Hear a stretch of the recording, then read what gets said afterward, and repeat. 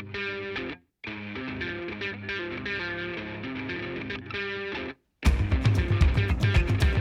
there. This is Story Late Night, the positively shameless black sheep of the storytelling family. At Late Night, we strip down to raw truth, and just like that stripper last weekend, we need your tips. Go to paypal.me/StoryStoryInc and tuck those dollar bills in. This summer, we are taking sci-fi themes from B-movie to XXX, with tales told live. During the slam, we leave space for special guests and members of our audience to share a 5-minute story. Beginning with host Chanel Steiner, we hear stories from Eric Scarsvo, Patty O'Hara, and meteorologist Jay Breidenbach. Beware of the Blob, recorded live on June 30th, 2020 at the Adults Only Visual Arts Collective and live streamed to our audience. It's Late Night Stories. So tonight, our show is themed around the film The Blob. And I'm way too young to have seen the original, but I did see the 1988 version, and really the premise is there's this gelatinous blob, this alien life form that just consumes and engulfs everything it sees or touches, and then as it does so, it grows larger and larger. And so there are these kids that are trying to warn people about it, and nobody will believe them because they haven't seen this. And really, a gelatinous blob just consuming people, I don't know. So I do remember one scene from this movie because it was so unbelievable. The blob actually came up through the kitchen sink and attacked this man and then just pulled him down, the pipe, just pulled him down the sink. And I thought, I can't even put hair down the drain in the shower without this is a whole man going through a pipe. Okay, that's believable. I can see why this movie is a classic. So, tonight we're gonna hear stories based on that theme, based on consuming things, trying to warn people about something and they won't listen to you, they don't believe you, trying to break free from confinement, and also becoming a blob, and also just devouring everything in sight. Now, as I read this list of themes, I just kept looking down at my little belly, and I thought, this is our night, because my belly is very affectionately known as Biscuit to friends and family. And ever since quarantine, Biscuit has just been devouring every carbohydrate in sight. I mean, cookies, ice cream, you name it. The kids' fries aren't even safe at this point. And so Biscuit's been growing and growing and breaking out of the confinement of my genes. It's very unfortunate. And a few weeks ago, we had to go to the doctor. Now, I do want to say that my doctor has never said anything about my weight or Biscuit's size. She's very loving. What she is concerned about, though, is the cholesterol and sugar in my blood. So while Biscuit has been here devouring everything, I am still in denial. She's trying to make me believe that this maybe isn't a good thing for me. Maybe warn me a little bit about diabetes. But we'll see. We'll see which way Biscuit wants to go. Please welcome Eric Scarsvo.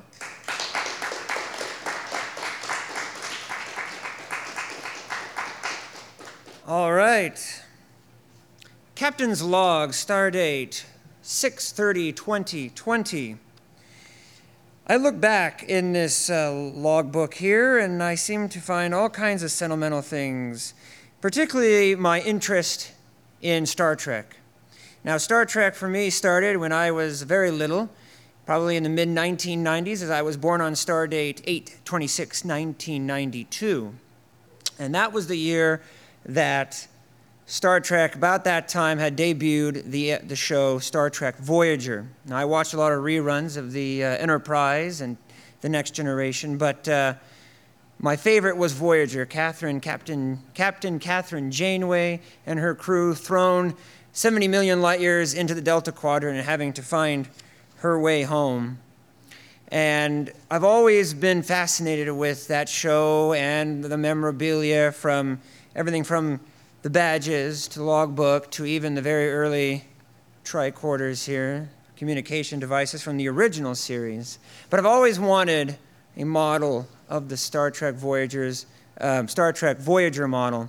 Now, I've been collecting all of the ornaments from Hallmark every year since 1992. I actually had to go back a couple years because I wasn't collecting in 92 when I was born, but when I finally got that model of the Voyager ship and all the ones after that, my favorite has been that one, and it all lights up, and I've played with that one quite a bit since I've gotten it, but I've always wanted a full-size scale. Now, unfortunately, the full-size scale models that Revell makes, you have to pre-cut all the windows out, you got to paint it and decal it, and I just do not have that type of a handyman skills to do that airbrushing the way I would be satisfied with the model in the end.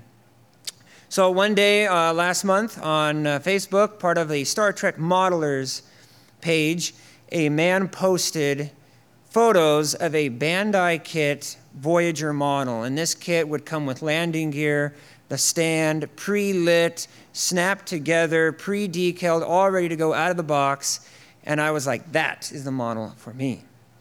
So I went on eBay very quick because I found out that Bandai no longer makes these models, and they're very hard to find now. So I got on eBay, found one in the cellophane wrap box still, snatched it off before anyone else could grab it. I paid a pretty penny for that model there, but it ended up turning out well worth the investment.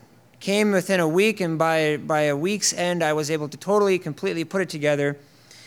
And through the help of YouTube, I was able to find a lot of great YouTube videos of how to put this specific model together. And this man on YouTube actually totally retrofitted it with LED technology, lights and all that. The original kit came with incandescent light bulbs, and I thought, there's no way I'm going to use those with a battery powered and all that. I'm going to go to the future and do LEDs, and that's exactly what I did. And by the time that model came in, I had pre-ordered all my stuff, so I was ready to go.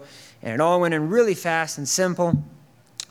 And I had it done, and it looked great, and everyone's enjoyed it. And that's when Jody reached out to me and thought I had created something huge because he didn't notice my hand in the video of my own Facebook videos. He thought I had created something giant, and like, no, that's only 17 inches long. And he said, why don't you bring it down anyways, and we'll have it on display for our story night. And since about 1996, I would say, since watching that TV show, I've always wanted a model of that ship. So somehow a little bit consuming me, like that blob theme we've got going on here. Thank you for letting me be here, and I guess at this point, I am ready to beam up.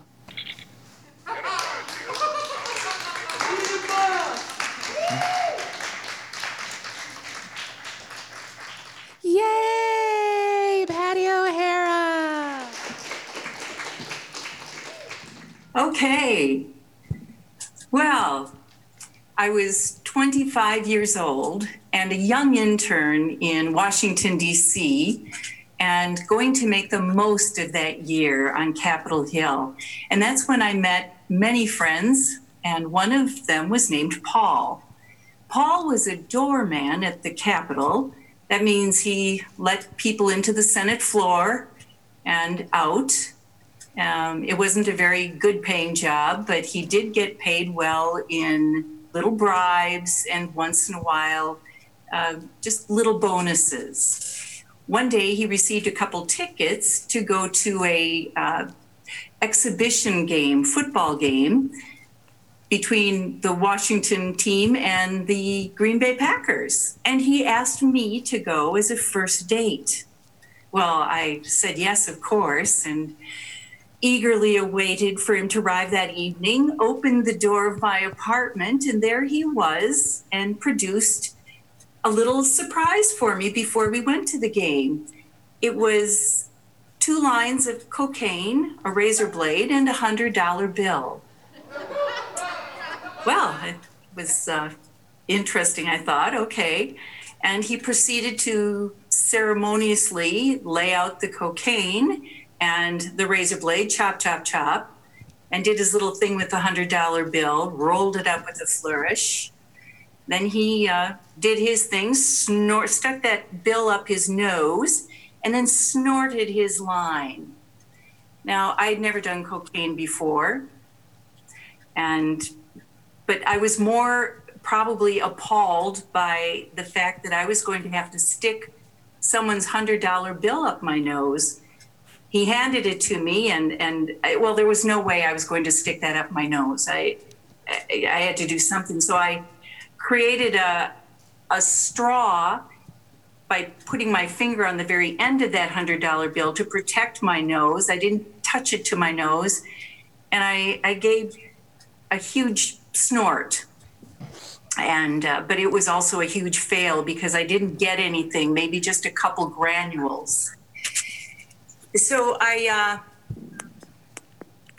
I said, I only got a couple granules, so it just kind of didn't go anywhere, didn't do anything for me. In fact, the rest of it wound up on the floor with the dust bunnies because I kind of exasperated, blew it away. Paul was already a little zippy from his line, and also a little disappointed that I didn't get to enjoy mine. But we took off for the game, and when we arrived, there was already a huge crowd outside the stadium, this huge amorphous amoebic crowd waiting to get in. And we inserted ourselves in that crowd. Paul was a little sweaty from his little cocaine experience, and I felt nothing until we got about in the middle of that crowd, and all of a sudden, very suddenly, I felt this boiling feeling in my knees, and it just kind of welled up into my head, and I felt this whoosh, like an explosion. And I remember feeling like I wanted to run, just run. I wanted to, not away or to anything, just I wanted to run fast. And so I remember turning to Paul and going, Paul, and running and flailing my arms. And that's all I remember of that. I just know that I never did cocaine again. But it did open the floodgates because I also tried marijuana, not just any old marijuana. My roommate was from New Mexico and worked in a senator's office from New Mexico. He didn't do it, but she had access to some really interesting product. She invited her coworkers to our apartment one night. I arrived home after they already were quite stoned. They offered me the joint, which was already quite juicy and down to a stub, again with the germaphobe. I just couldn't imagine putting that in my mouth, but I did. I took the mother of all hits and very quickly felt as if my face were melting off, just half of my face. It felt like it was melting wax falling off the side of my head into my lap, and I tried to gather my face up. My fear was that my gums were also going to melt, and so I kept looking for my teeth in my lap because they needed to go back in my face. And then my roommate, I remember, started laughing hysterically, uncontrolled laughter, and I got a little paranoid because I wanted her to help me put my face back on. It was like a scene out of The Outer Limits.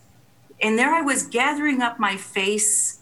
The good news is that by the end of the evening, her friends had gone and my face was back and my teeth were in place again. That was a good thing. Well, I had many other experiences. Those were my kind of blobby-like ones, but I did have some lessons I took home after those. One was that I will never stick a stranger's $100 bill up my nose. And another is that I will check the ingredients on that joint before I smoke it. And finally, I guess that, if you ever want to get yourself out of an amoebic globular crowd real fast, just raise your hands up in the air, flailing, and shout, Paul! That's it. Thank you. So for this segment, our black sheep will come back up here for the sheepish slam. Jay Breidenbach. Hi, everyone. Thanks again for having me on Story Late Night. Again, I'm Jay Breidenbach, and this is my story, and it's actually my first time being a sheep. I'm also a meteorologist, and so my story begins as a young kid. I guess I'm a sheep, not a goat. So my story begins as a young lamb, and it turns out that I was fascinated with weather. And my mom and dad bought me a rain gauge when I was 6 years old. And we lived in Florida at that time, so I measured lots of rain, even more than we've measured here in Boise in June so far. And we're coming up on a record amount of rain in June. I also had a thermometer to track how hot or cold it was each day. And in a way, I guess these were my first scientific instruments. And then in high school, earth science and math were my favorite classes. I know, I guess I'm a bit of a nerd, but I thought, hey, this is really interesting and it explains how things really work. I also enjoyed reading, especially science fiction, and I still enjoy good science fiction like Star Wars and my all-time favorite, Star Trek. So I really appreciated Eric earlier tonight with the Star Trek model. And I wonder if everybody remembers the episode with Tasha Yar, where she was taken by a blob on a hot planet. Remember that episode? That was some really cool science fiction. But there really is a difference between science and fiction. That's one thing that I've learned. Talking about the science of global warming and climate change, I first learned about that in college at Florida State University. And we studied the physics of the atmosphere and how it would become warmer if we increased the amount of carbon dioxide in it. And this was way before any of this became political. It was just science.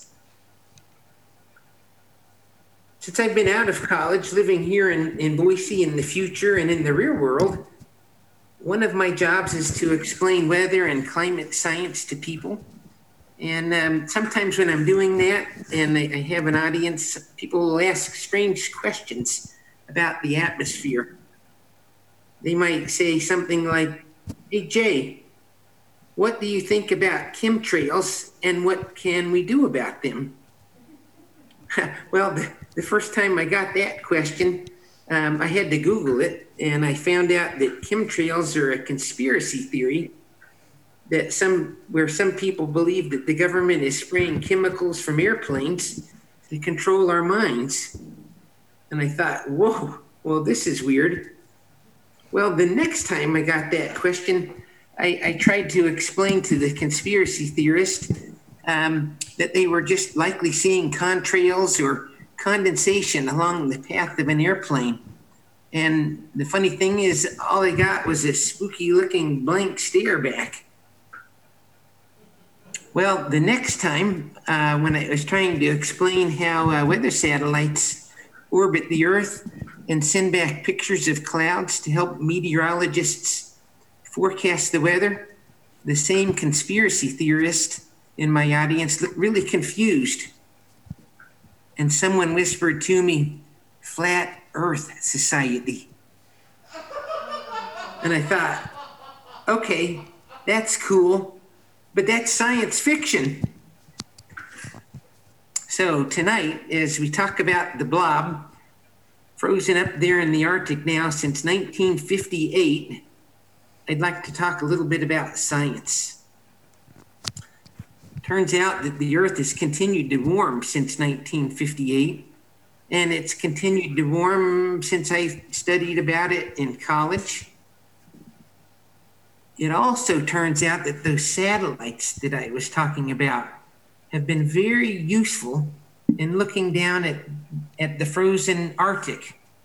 And we've been using those satellites to do that continuously since 1979. We've had continuous coverage looking down at the Arctic.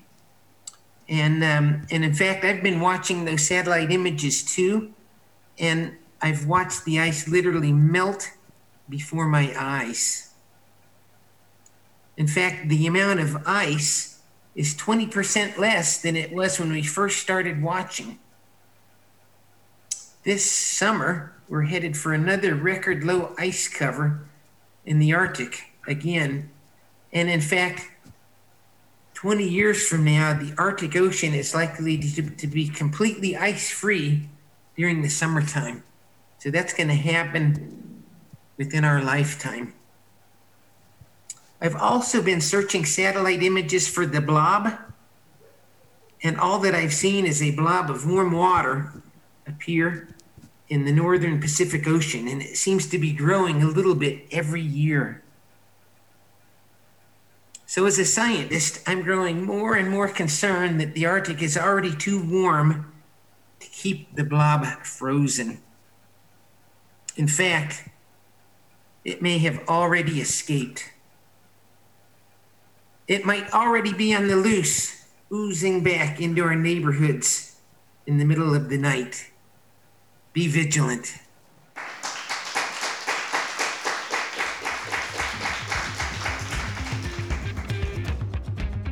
Thank you for listening. Story Night is funded in part by the Idaho Commission on the Arts and the National Endowment for the Arts. Thank you to our media sponsors, Boise State Public Radio and Radio Boise. Our summer season sponsor is the Over 19 Adult Shop. Our theme song was composed by Ned Evett. Support this storied program, get tickets to our live show, and stay tuned at www.storystorynight.org or on Facebook, Instagram, and Twitter at Story Night. Also, check out our YouTube channel. I'm Jody Eichelberger. Thanks for being a part of our story.